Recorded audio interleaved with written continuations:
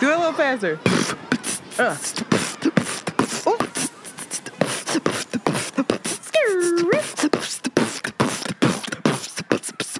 Yeah. I'm a rapper. You still got it. It's your girl, Shanti. And it's Antoinette. And we are Around the Way Curls. Join us as we share our unique life experiences. AKA tell all our business. And explore both the profound and the profane. Because duality is a thing. Yes, sir. Welcome to another episode of Around the Way Curls. Hello. How are you, Antoinette? How are you doing? Oh, you want me to go first? Hi. Hi. What's going on? How are you? I'm doing all right. I'm really asserting myself at work. Oh, yes. And it feels good. I'm getting a lot of praise, but I haven't listen. You praise for asserting yourself? Just for the work that I'm doing. But I will say that I have been having boundaries, which is good. There was only 2 nights that I worked hella late and was all stressed out. But there were 3 nights where I said, I am unavailable. Sorry. That's right. And I had a conversation about what expectations are and how they need to shift. So I'm feeling good. It's just anyway, I don't want to talk about it because it gets me upset. But I'm learning how to navigate this new brand that I'm on. It's a lot to navigate, and it can be very trying. So anyway, my phone, you're going to laugh. The iPhone will say, you have a memory. That's fucked up. See, Androids don't do that kind of abusive. Well, this memory was a memory of me and Jade way back in the day. And me and Jade, and I'm like, wow, we look so, like, where are we going? And damned if I didn't remember, me and Jade. Damned if I didn't remember that it was Jade taking me to the Tombs to go put money on somebody's books. And I was reminded by my ride or die days. And I was took a picture of that before. Yeah, I was like, let's. We were in the car. I don't know why we were taking a picture. It was so dumb. She drove me, and if anybody in New York know what the Tombs is now, and this fool that I was dating, not even in a relationship with, girl. I'm sorry, I didn't tell you. Dummy. I think I was. You were letting me flail. I think there was so much going on at that time that, girl. Like, why didn't anybody, and why didn't Jade? Like, why didn't anybody? What was wrong with us? Girl, I realized I'm not going to blame myself. You want to know why? Because I realized that I was in the throes of Hotepism. We got to talk about how the Hoteps got it fucked up. Hoteps was like, you stand by him. Yes. The system is the problem. Mm-hmm. The man is the problem. Mm-hmm. He is a mere victim. And you know what? I get that. I really do. And I believe it. But then I was thinking about him and I was like, no, he might needed to have been locked up based off the shit I know about him. And I was like, and it wasn't even what he did. It was his way of being. It was how he's a sociopath. Like, he's a sociopath, truly. And I was like, what were you doing? And why were you convinced that you were being a good woman by doing it? That's Around the Way Curls blog days. And she wrote, I wish, I'm so sad that blog is gone. Because the way we could look back and laugh or cry. I would cringe and cry over that. Cry. I was in there visiting him. I was stressed out. You was in there putting money on his books. A server. I was a server trying to figure out how I could keep him afloat to somebody who's not my y'all. Not even you. I have come a long way. May we all just take a moment. This is, if you are listening to this is hope. I gave you 2 hopeful ass episodes. Okay. you can be there and then be less there. Because I don't even know if I'm out of the woods yet. But it's tricky over here. That is just not even the same person, girl. And I apologize. I was not well enough to let you. That just shows you your association. Who you associate with was everything. You needed somebody to be like, girl, what? I'm telling you, we need aunties. Dr. Umar had capped my head up. I was groomed for that. I was like, no, I'm holding you down. 10 toes down. Knee deep in this. You and me. I know you're a sociopath, but it is because you ain't my boyfriend, but you're my king.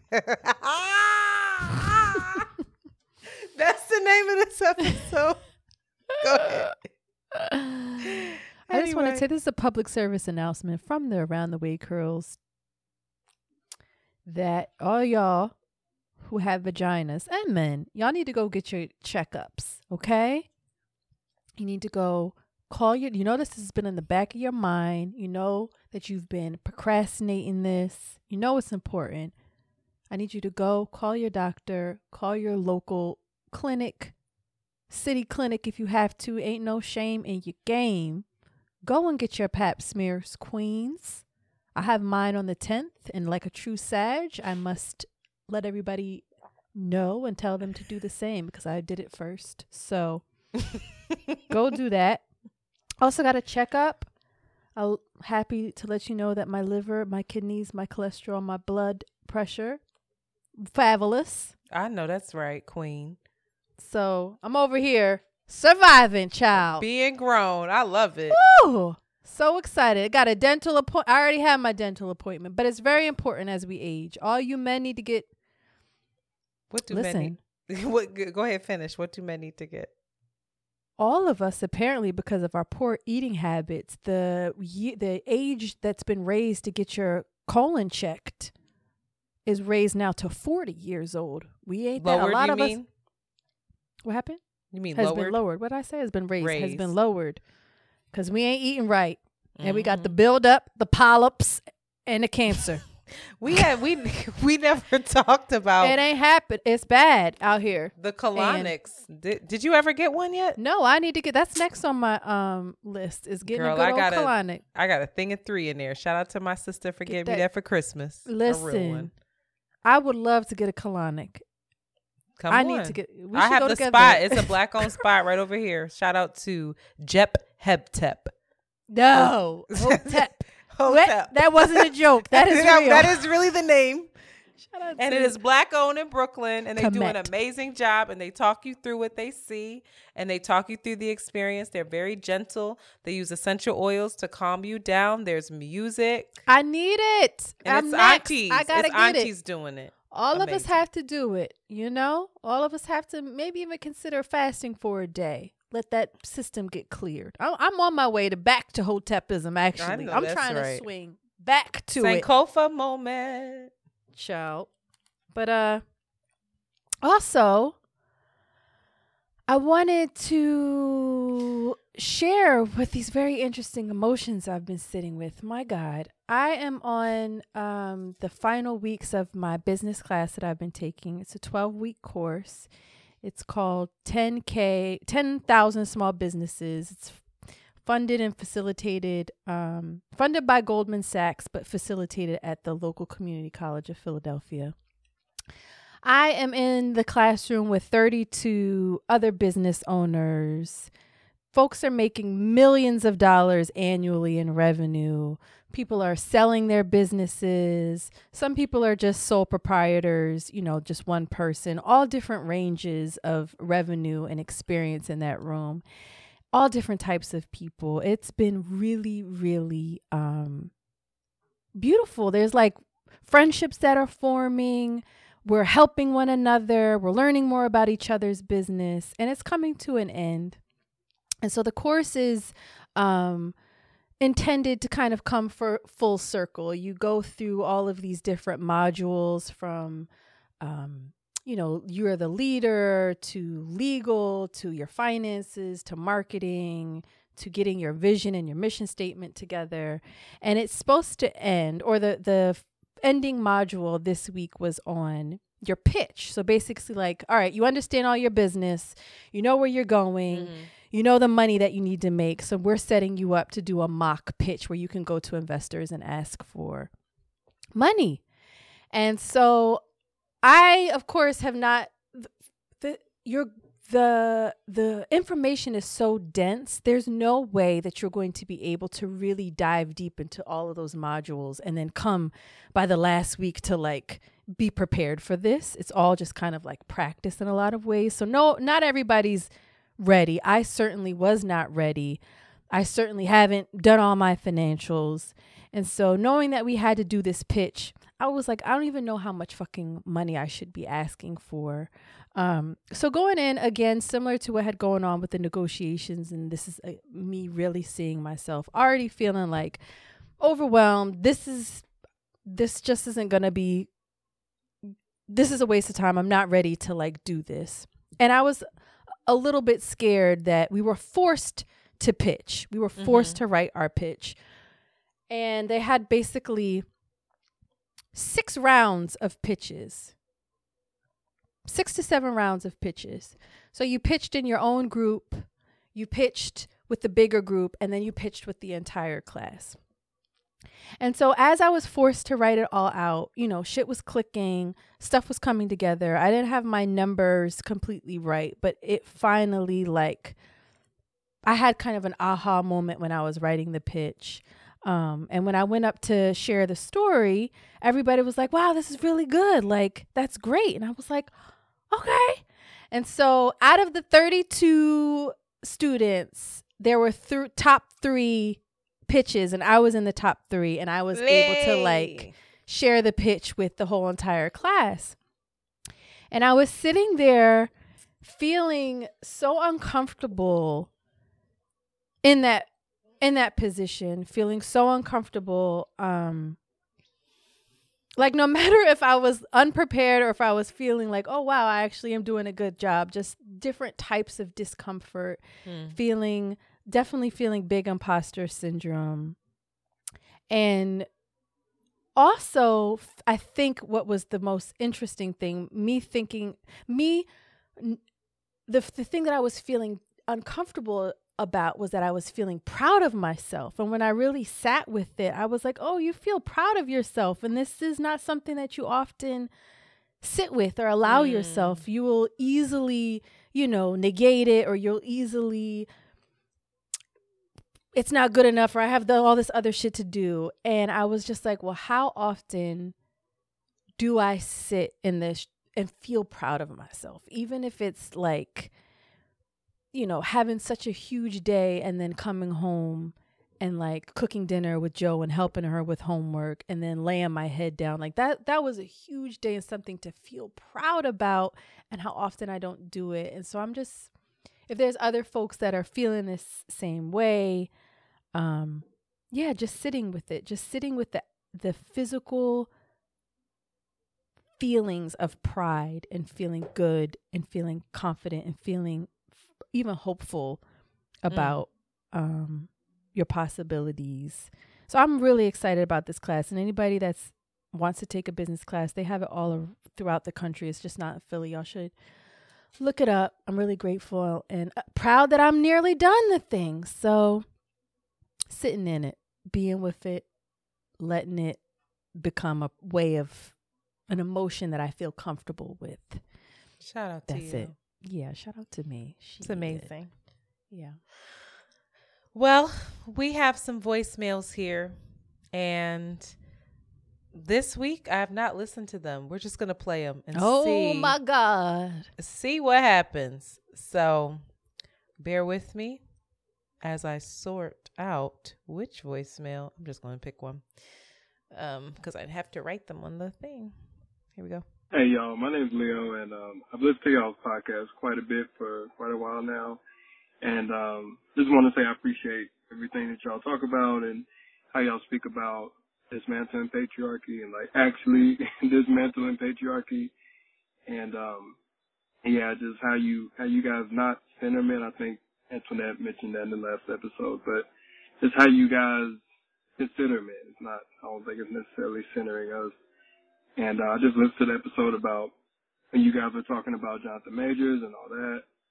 And I really think a lot of men would appreciate if you continue to have those conversations, because we don't get considered in a lot of those conversations about domestic abuse, verbal abuse, emotional abuse, all of those things. So, like I said, I as a man appreciate that. So I just wanted to call and encourage y'all and let y'all know that there are men that listen to y'all, and there are men that appreciate what you do, and watching both of you grow as people, as individuals, as humans is definitely a sight to see. And also, Antoinette, I think I've interacted with you on Instagram. I'm the guy that told you about my men's book club and Bell Hooks and all of those things. So I encourage you, Shanti, everyone that is around y'all to read Bell Hooks, read what she says about men and how we are part of dismantling patriarchy as much as everyone else is. So, again, thanks, guys, and best of luck to y'all on everything y'all continue to do. Oh, I remember Leo. Leo, I apologize. We were supposed to connect. I forget more about what the book club was, but I believe that they were reading A Will to Change by Bell Hooks. Wonderful. And I haven't read it yet. And I know I need to. I've read excerpts, I've seen talks on it, but I haven't had the opportunity because still this here flesh has me in a chokehold. Take your time, sis. Take your time. Yeah, I think A Will to Change is next. Leo, thank you for the kind words. Yes, thank you, Leo, and thank you for that offering. The men's is listening. Hi, Shanti and Antoinette. My name is Amanda. I'm a new listener. I just started listening this year. I was just listening to episode 251, and I didn't even get into the podcast good because Shanti was just talking about the negative self-talk that she experiences, and that just hit me in my chest because that's kind of what I'm dealing with right now, really heavy. I'm working on it in therapy right now, and it's bad. I'm one of those people that is so negative towards myself that I can't even accept compliments or people doing things for me because I don't feel like I deserve it or I'm worthy of it, because I feel like I'm a failure and no one should ever want to do anything for me because of that, or no one should ever look up to me or anything. So I have definitely been feeling something similar, so I can definitely relate to that. So just wanted to share that I related to Shanti in that moment. So I just wanted to share that. I've been listening to your podcast for maybe a few months now, so I'm just enjoying it so far. But that's all. I'm going to listen to the rest of the episode now. Thank you. Have a great day. Bye-bye. Amanda was her name. Amanda. We in it. But we are, what did I say about that brilliant white boy on that TV show? Our wounds are not our identity. So you, me, everyone who's working through things, we're working through it. It's not necessarily us. It's not who we are. It's not capital T truth. So just keep being with it and moving through it. Amen. Here's the next one. Hi, Shanti and Antoinette. This is Imani, and oh wow, I just got nervous calling. Anyway, I'm calling after I just listened to 251 about the girl saying, she wants to be pursued. And I don't think it's about the chase like Shanti was trying to question or ask. I think it's more about just literally that, wanting to be pursued. And that's dating as a 28-year-old who is out of a long-term relationship, at the beginning of the pandemic. I am more sure of myself, right? And so, now dating, I don't have a problem asking, do you want to go out? Do you want to hang out? Whatever.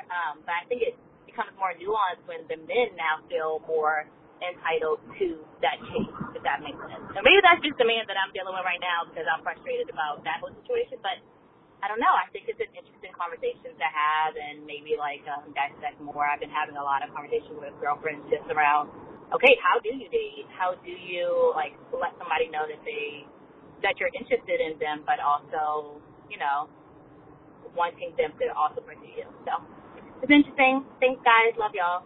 Bye. Shanti. Why me? I don't know. You been going first. Yeah, I don't know. I feel like honesty is always the best thing. I think honesty is what cuts through a lot of unknowns. If there's lots of unknowns, do they really need to be there, or are you again performing this ritualistic dance that you think, you know, you should be doing, or you're like subtly trying to influence his behavior? I don't have the answers for it. I have more questions than answers. It's always feels good to be wanted, whether you're a woman or a man. It's always hard to face any kind of rejection, whether you're a woman or whether you're a man. Like, who should be taking on those roles and taking those risks, and who should be enjoying, you know, being the recipient of it? I don't know. I think both folks should fuck around and see what it's like. So, but if there's like a lot of unknowns, I think that's a reflection of somebody's not being completely honest, which maybe is, you know, you're working through your stuff. You're trying to figure things out, but just assuming or thinking a guy don't like you, or I don't know. I feel like nothing's wrong with asking, and you can ask in a way that's not brazen and it feels out of character for you, I think, but I don't know. No, I think you got to it. I keep thinking about, like, you know, people always say it's better when the thirst is mutual. It's like that. It's like, of course, everybody wants to feel wanted. Everybody, men, women, non-binary folks, we want to all feel wanted. So I can understand. I think listening to the clip where she is saying, like, I want to be chose. I'm the prize. I think maybe we all are, and maybe here my ass goes, you know, doing that thing I do. But yeah, I think everything you said is it. I think we just have to be honest and move as we move, but also observe ourselves and see how our movement is conditioned by what roles we're supposed to play. If that's what you really want, I don't think there's anything wrong with saying that too. Like, hey, I like to feel X. Say that to him then. Yeah. Like, say it. Like, I really like you, but I also like to feel pursued.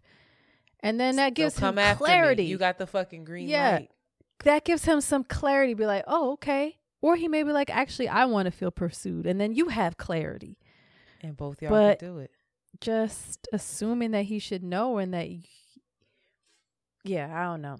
Just feels like it just sets up for a lot of unknown variables there.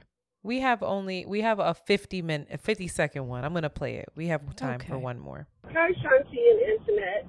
This is Amber calling from the Midwest.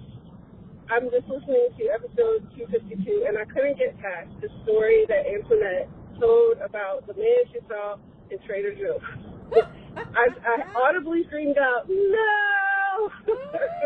Because in my life, I'm also single, in my 30s, trying to figure out when's the moment to shoot my shot. I've done it a couple of times, but then, like, I quickly escape after I shoot my shot, so it never goes anywhere. I have yet to shoot my shot with a gay man. I'm sure it will come. Other than that, I just want to let you guys know that I love you. I listen to you every single episode, and I'm always going to be on your side, either way, on both sides, because I like to see the bright side and the dark side. Have a wonderful day. Peace. Oh, Amber, duality is a thing. Thank you for calling. Listen, you said you haven't yet shot your shot at a gay man that you know of, sis. That you know you might have. Listen. Might could have been. To the gentleman that I saw at Trader Joe's, that brown skin beauty with them Birkenstocks on, I want you to know that I love you. It could have been us. I'm attracted to you. Did you guys? I'm attracted to you, but you listened to See the Thing Is and knew me from there, and you only just wanted to say hello because I was a Friends with Benefits on their show. And also, he don't like women. Yeah, I forgot that part. Most importantly, he wasn't into women. Listen, the main thing about all of this is we got to shoot our shots. I'm getting better at it. Not really, but I'm getting more bold and I think secure in who I am and like and in accepting rejection. Like, okay, if you reject me, I don't reject me. I think that's the big change. That's the important thing. It's like before it'd be like, oh, if you reject me, then I really ain't got nothing because I'm rejecting me constantly. But now I'm at this place where like, I'm a work in progress. Yes. Sure. But like, I'm not rejecting me. So if you do it. Your thing, ladies. Poor thing. Yes. You ain't been around me now. You ain't smelt me. Smell sweet. Skin soft. Personality 10. The fuck wrong with you? Fuck is on your mind, Kangs? You want to be gay instead of with me? What's going on? Sir, DM me. Find me. There's a chance. I know it. We at least got to be friends and laugh about this. Because that was too much for my heart. That was such a good build up. That was very good. Mandy called me like, I'm screaming. That was so good. Anyway, all right. Let's take a break. Do you want to sing?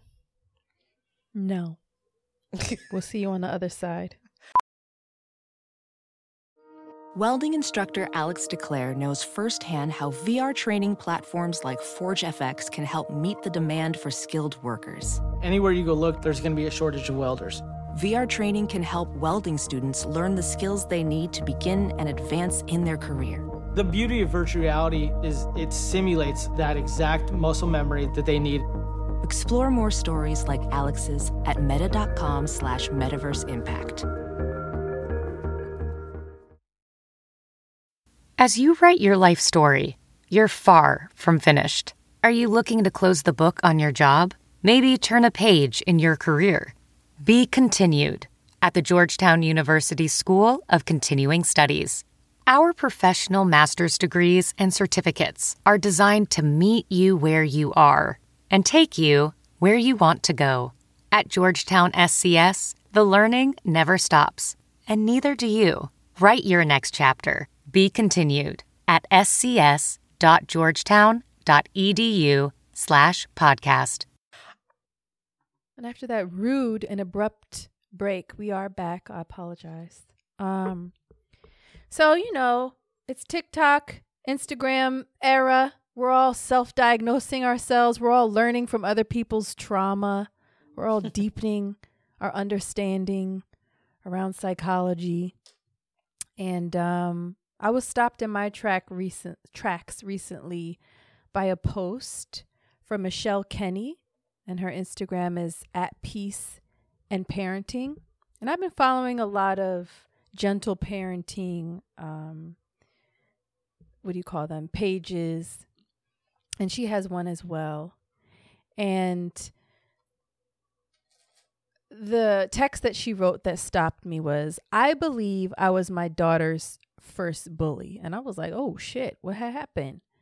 She went on with her slides and she starts describing different ways of how she was showing up in her daughter's life and causing insecurity and power, like putting her power over her in a lot of ways. Or that was my interpretation of it. And making her feel less than through these really subtle ways of bullying that I think are commonly practiced and accepted in parenting. And I know for myself as a mother, I didn't necessarily experience these patterns with my own mother, which she lays out and I'll share in a moment. But I definitely see them come up for myself as a mother.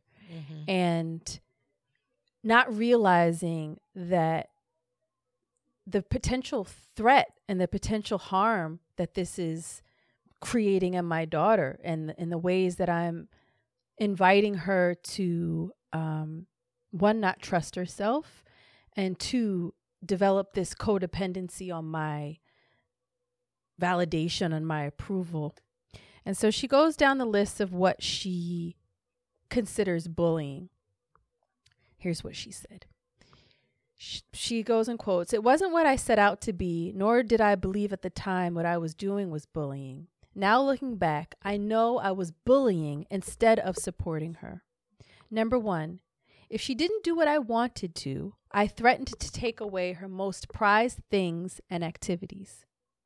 2, if she made a mistake, I would shun her and withdraw my love as a way of showing her how much power and control I had. 3, if she was unkind to her sister, I would isolate her and not let her out until I was ready to. 4, when she talked back or tried to stand up for herself, I would reprimand her and shame her. 5, when she was good and calm and quiet, I would love bomb her, praise her, and make her feel secure and wanted. 6, sometimes when I needed her to do something, I would bribe her with a special reward or treat, and she would feel good about herself in those moments because there were so many, child, I don't know what I wrote there. There were so many other feelings to be confused about." So that hit. I think a lot of parents unknowingly do these same things. I think she even talks about and touches on the idea of a timeout, and that being isolating your child when they're acting up or they're acting out as a way of punishing them or teaching them lessons. And I've been listening to Gabor Mate, and I talked about this with Nana, and his whole theory is all around attachment styles, right?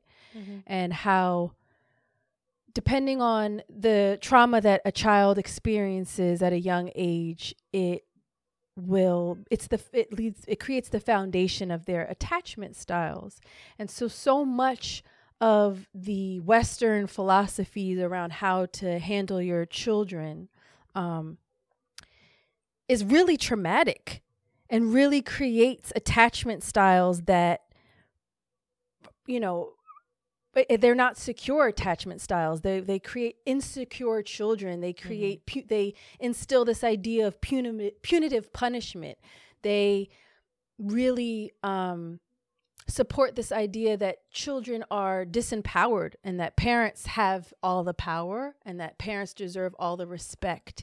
Yet we don't really teach children what respect is, and we're not really respectful or offer them a lot of space to emote. And I think a lot about Black communities, especially, what's his name? Ta-Nehisi Coates. In his book, he talked about how in a lot of ways that was a survival mechanism for Black parents. It was like, I'm a whoop your ass before your life could potentially be taken. Like, it was a safety measurement. You better stay in line because you think I'm going to hurt you. I'm doing this out of protection. And there's always been discussion around, how white people treat their kids and the difference between Black people treat their kids. But often there's this practice of corporal punishment with Black people in a particular way. Like, you talk when you're spoken to, you have a lot of respect. And then with white people, there's this really unhealthy, boundaryless, and often manipulative way that they handle their kids as well, which often creates this weird attachment style. But I think I'm not at either of those extremes. I don't hit Jolie, not that I have never hit her, but it's in these subtleties that this woman highlights that I can definitely see how you can instill insecurity in your child. And it made me reflect on my own relationship with my mother. And not to say that hasn't been a bully and often doesn't still bully me, but her mode of doing it is a little bit different than these examples here. And so I just want to discuss it with you because I think every person is going to recognize a way that they were possibly disempowered as a child, and even talk about these dynamics of disempowering children and disrespecting children and dishonoring their own innate ways that they want to emote and want to like act out to get attention or have their needs met, and how it's just culturally like, no, like be quiet, be good, you know. Yeah. The consequence of that. I think I'm reading this and I understand that any one of these without some sort of balance can be very detrimental. But I think something that would help me understand, because right now I think that there needs to be consequences to things in order to learn. But I'm very much open to understanding a different approach. So what would help me is if we went by like down each one of these and talked about what the alternative approach is. Can we do that? Yeah. Okay. So number 1 is, if she didn't do what I wanted to, I threatened to take away her most prized things and activities. Mm-hmm. And so for me, rather than focusing on or teaching your kid how to, I don't know what the things that she wanted her to do, but in my mind, if it's like, you know, tie your shoe, take out the trash, especially when we're talking about, and let's say, we can use Jolie as an example. That's the age that we can focus on. I think it's far more. Actually, let's actually go younger, because what studies say is the ages between 1 and 3 or 1 and 5 are the most critical development periods of your child's life. That's where their attachment style is set in. And then moving forward, you're just kind of course correcting what was laid down foundationally. So let's actually. But you're not going to be telling a kid at those ages to take out the trash. Well, so let's just say then let's just say we want the kid to, I don't know, put away their toys after they play with them, right? The kid's 3 years old. That's about the age. 3 or 4 is the age where it's like you start laying the foundation of putting your toys away when the kid is little. And I think a lot of times parents, in our own immaturity or in our own impatience, and because culturally, that's what we're taught is, in order to get something done, you have to take something away from somebody else. And that's going to there's this fear tactics. There's this punitive way of handling kids, not considering that maybe they don't know how to do that. Maybe they just cognitively are not in a place, and they need modeling a lot of ways before they can start doing these things that we want them to do. And again, it's just like this power struggle of trying to of what you say goes versus trying to understand what is actually the disconnect with why this kid isn't putting their toys away. Yeah, I think though, when you forgive me, and again, I don't have kids, but if it's loud outside my apartment. If it's a situation where it's Jolie's age and she's just refusing to listen, then I would say there needs to be some sort of consequence so that she could, it's real fast. And it's not without you explaining like, hey, you are not listening. As a result, I need you to understand that there are consequences to this kind of behavior in life. Like, that's how I was spoken to sometimes, not all the time. But when my dad really got down to the nitty gritty, he would explain to us why we were having these consequences or said punishments. He was like, I'm using this basically as a tool for you to understand that when you get out of this house, there's going to be consequences to you not doing what you need to do. If you go to work and you don't do your job, you could get fired.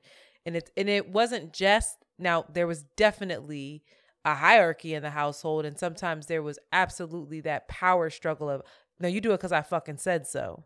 But I think that was after you done explained it to me and I still ain't listening. So now it's if I'm telling Jolie to do something over and over and she doesn't do it, my go-to is disrespect, right? My go-to is that she's disrespectful, she's lazy about something, and that this is going to show up in other parts of her life. That's going to be, just like you said, detrimental to her. Those are the things that flare up in me and cause me to then say, I'm going to take this thing away from you. It caused a reaction that is, quote unquote, consequence, quote unquote, a punishment, quote unquote. You're going to feel some type of discomfort because you're not doing this thing. Yeah, I think that's exactly what my dad was doing, but how he was delivering it was different. The same things exist. There's a consequence because you're being disrespectful, you're being lazy, and you're not listening. So now there's a consequence. So, but it's not without me explaining to you why, so that you don't internalize it as you're bad, you're this, you're that. You're acting in this way. I know you can do more, so do it. And so there's a shift there for me. I completely understand. I think what I'm interested in exploring is, why are those the three things that I go towards thinking that that's what's going to happen? She can't take out the trash, so she's lazy. She can't take out the trash and she doesn't have any respect for me. She can't take out this trash. She might fail in life. And this is going to be in regards to her homework, in regards to her ability to be a upstanding adult. So what should you be thinking? I go to the root of, why is that what am I projecting onto her, versus understanding, why isn't she taking out the trash? Is it the time of day? Is the trash heavy? Is she not able to remember to take out the trash? If she is angry and she's doing it subconsciously towards me, why is she angry at me? What is it that is making her, quote unquote, defiant? Because the assumption that your kid is automatically defiant and at the risk of failure, and I have to do something to stop it that's going to hurt her potentially to make it stop, is not empowering her, and it's not supporting her.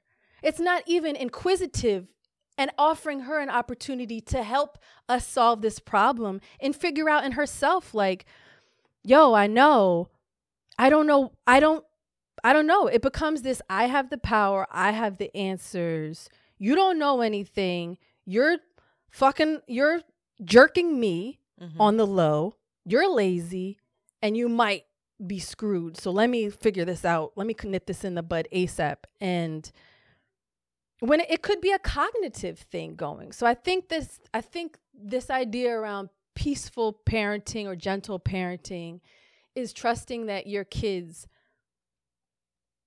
aren't against you, aren't inherently disrespectful or defiant, and that punitive punishment isn't what could actually invite change or invite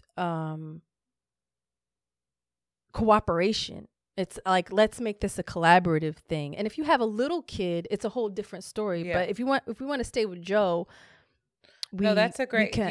That's why I wanted to go through this, because the assumption that I need you to explain it to me, because I'm so conditioned to.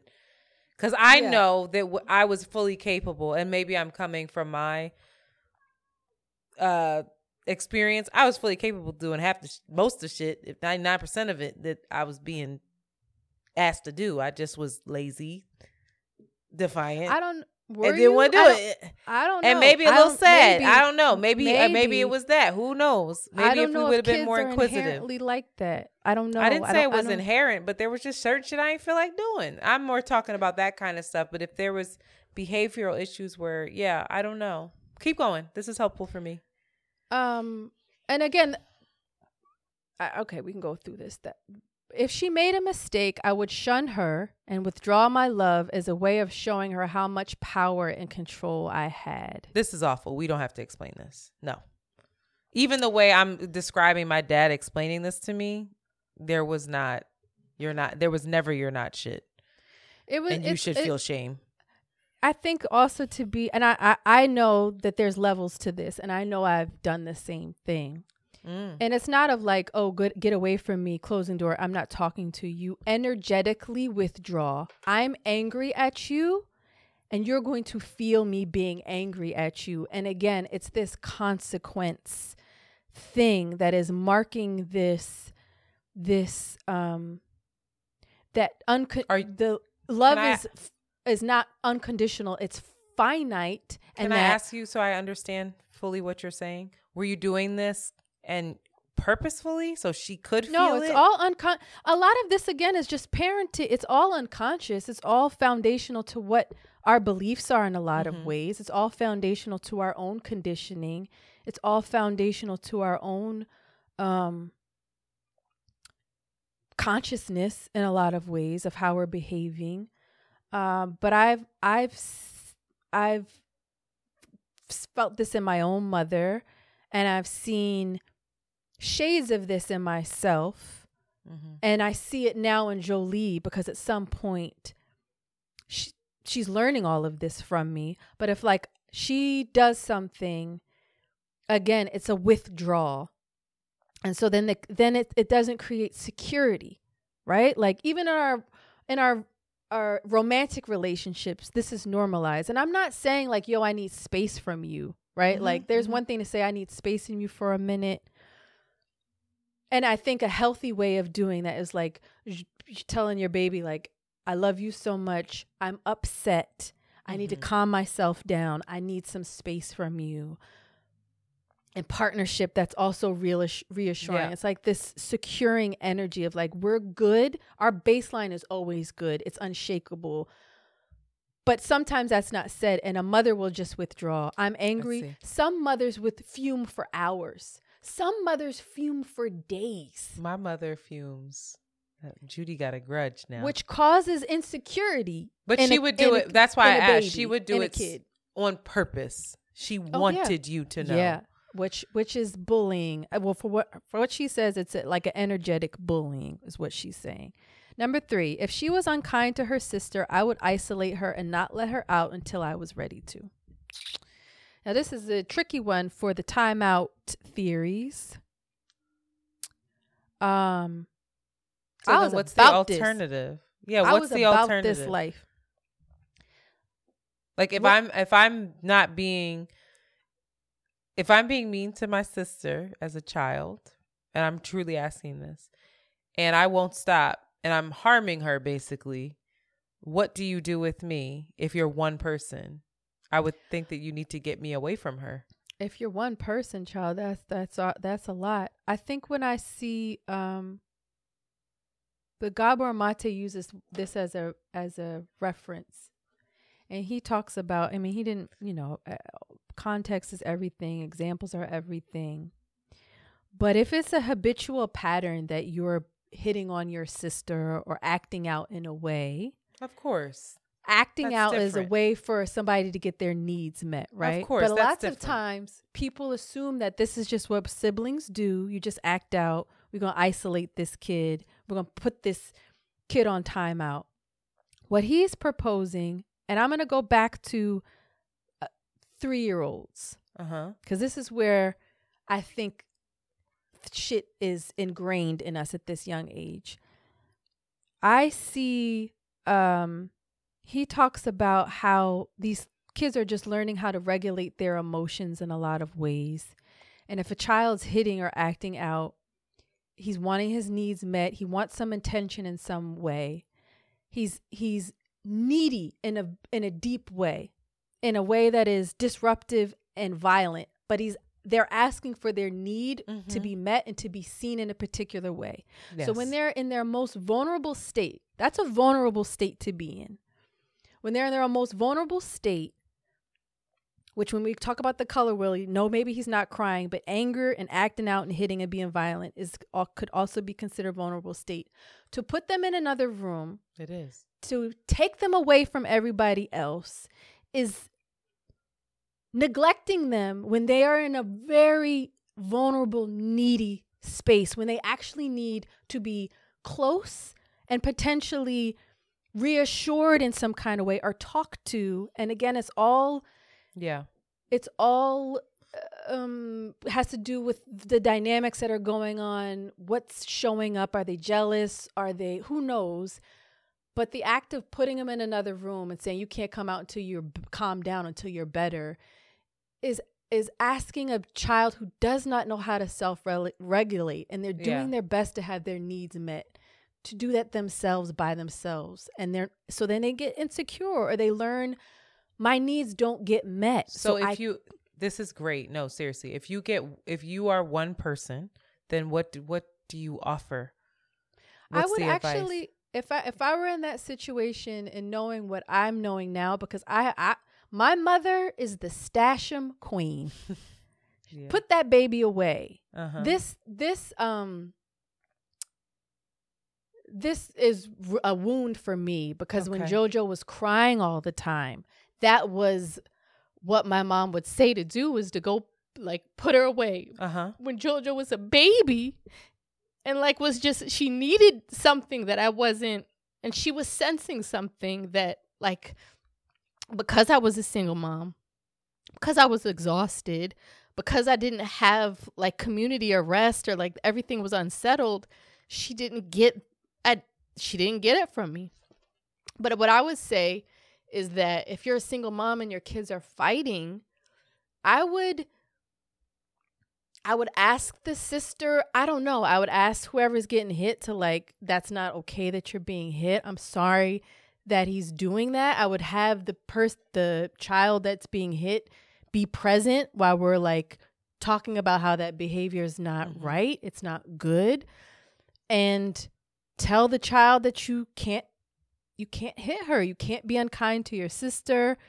I don't know. She's very important to me. You're very important to me, and work through whatever it was that caused that riff. I don't know. I don't know. But this idea of putting kids in timeout is like, when they're acting out, again, is the baseline assumption is that this kid is bad. They need to learn respect. And they need to learn consequences, because if they don't, they're going to be dysregulated, fucked up humans, when in fact we are supporting their dysregulation and isolating them when they're the most in need. Yeah. When she talked, number 4 is when she talked back or tried to stand up for herself, I would reprimand her and shame her. Again, this is big in the Black community, child. This is hard. This is a hard one. I think this is the talked back. If she would have shifted that language to say when she, I don't know, something, but the talked back to me implies disrespect. Whereas there wasn't. I would have hoped that there would have been more space for me to ask questions as a kid. And not in a respectful way where I understand these are my parents. But like when they didn't take the time to explain something to me and why that was the rule, and, to ask like, well, why? You can't just be like, well, why? Where it's whiny kids or whatever. And you're really just being combative. You're not really asking why. But like, and I don't know if every child has that capability. So maybe we're asking a lot for kids.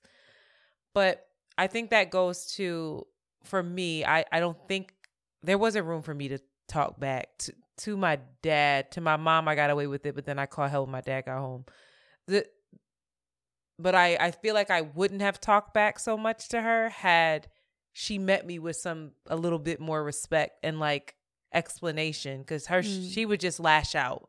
And it'd be like, I don't even understand why you're acting like this. Like you're literally just taking your shit out on me.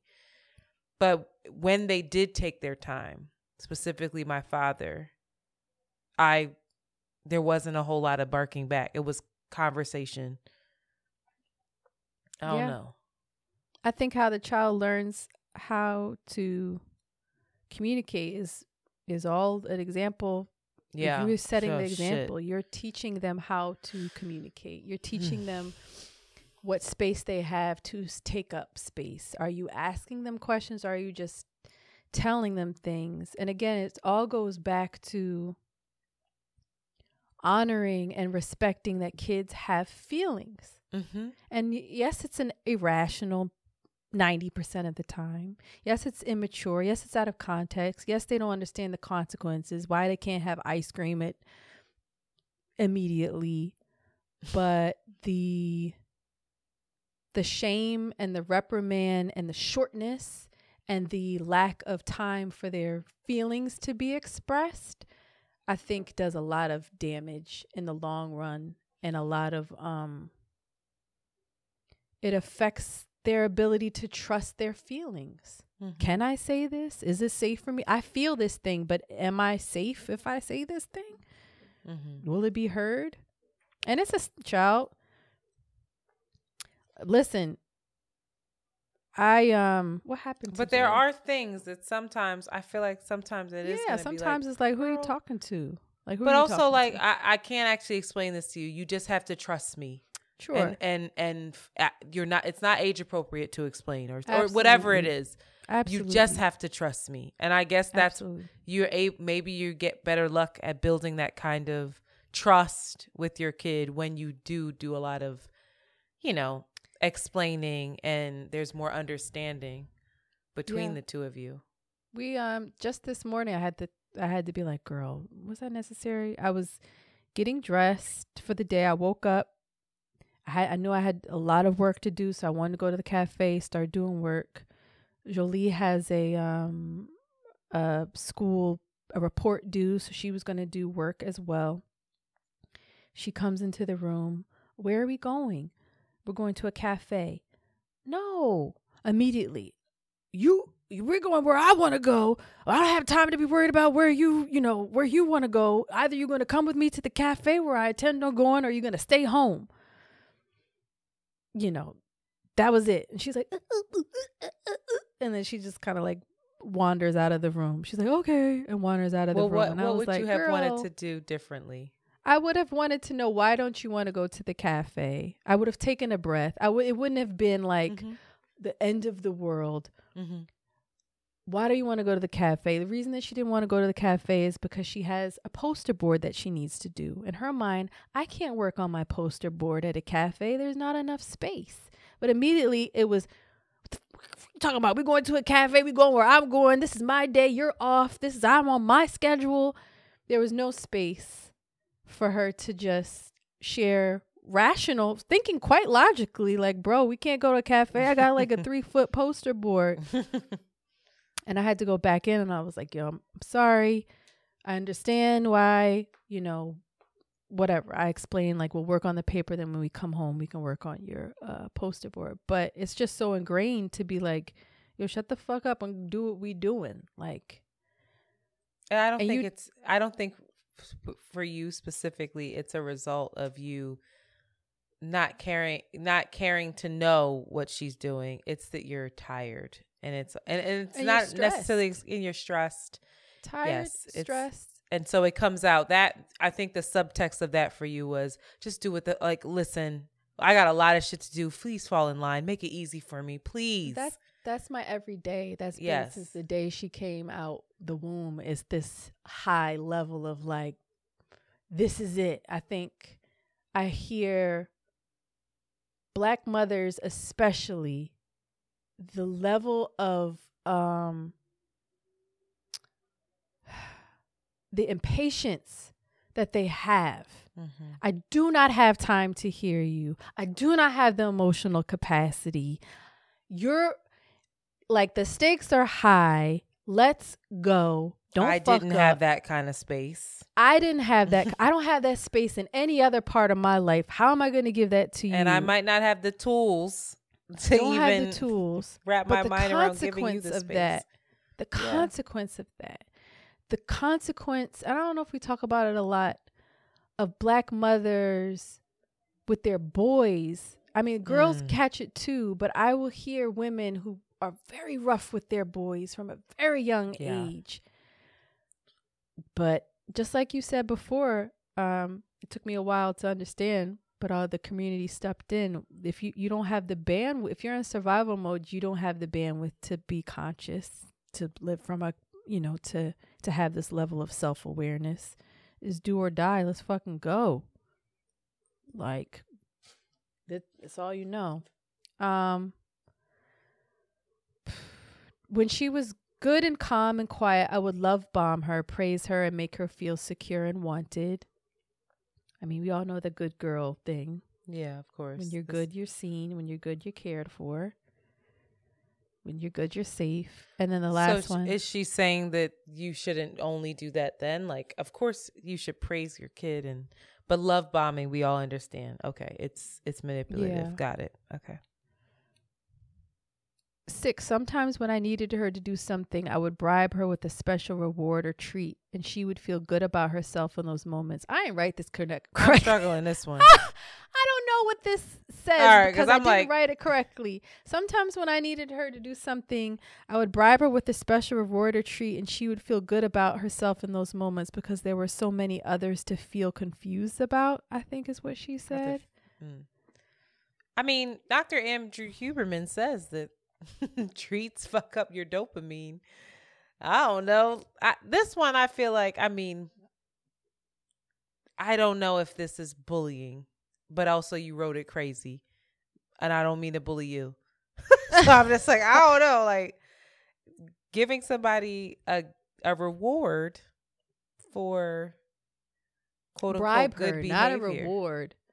Bribe her, like, yo. But I feel like she's convinced that is bribing her. Oh, you mean like that? Like bribe, like if you do this, if you get this done, mommy will give you this treat. If you're quiet, child, if you get all A's, mommy will This is the least worst one on here. Moms, y'all tired and stressed. Go ahead and bribe them damn kids. I don't feel bad about this. There's so many other ways to fuck up a kid than giving them some bribes. Listen, Joe. I don't know about but this was really helpful for me because I when you first read this, I said, child, how you gonna raise the kid? Where's the consequence? You touch the stove, you're gonna get burned. You gotta learn. But I guess the stove could lovingly burn you. I mean, the stove is one thing. I'm playing. I'm being an asshole. The stove is one thing. Please don't think I'm serious. No, this was really helpful. This was helpful for me. I wanted to go into our own relationships with our mothers, but that's another. That's a whole other thing. That's another thing, because I think there's a saying that the way you speak to your child becomes their internal voice, their inner voice. Okay. And I think that connecting, some of the subtle ways that our mothers or fathers, parents showed up, have lived with us, are in us. We could do a part 2 next week. We did like 8 episodes on fucking relationships. They liked it. The people got the people going. They was like, oh, polyamory, relationship anarchy, say less. What? But anyway, check her out. I gotta try this with Blue. Blue. I got a soft parent with Blue. Regulate. Look at her. You know me. I'll be like, Blue. Blue's an old woman. She set her ways. Okay. She like, I am who I am. Should have did this the first 6 months of my life, child. I try. It was her aunt. I'm telling you. Shout out to Tina.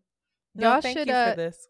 Check out Michelle at Peace and Parenting. There's another, I couldn't find her name, but there's another incredible black, Michelle's white, but there's another black woman that practices. I was about to say, Michelle's black? Gentle Parenting. I don't have her handle, but she's brilliant. She offers a lot of scenarios where you can like figure out what the alternatives are, because that's what I need. We don't know what the alternatives are. So we think it's not possible. I'm like, walk me through it. Help me. But I remained open. Shout out to you. I did. And then if you want to listen to Gabor Mate, he's scary because he's like, you got the first 3 years and then that's it. Then it's just, you just correcting the errors that you made. I was like, God. What? But he's GABORMATE. If you just like look him up in parenting, he really talks about the importance of creating a secure attachment with your child and the benefits of that, and how you set them up for success in life so that they can make money, get married, buy a house, and not have to pay taxes. Wow. And thank you so much for listening to this episode of Around the Way Carols. All right. Shanti's ready to go. Bye, y'all.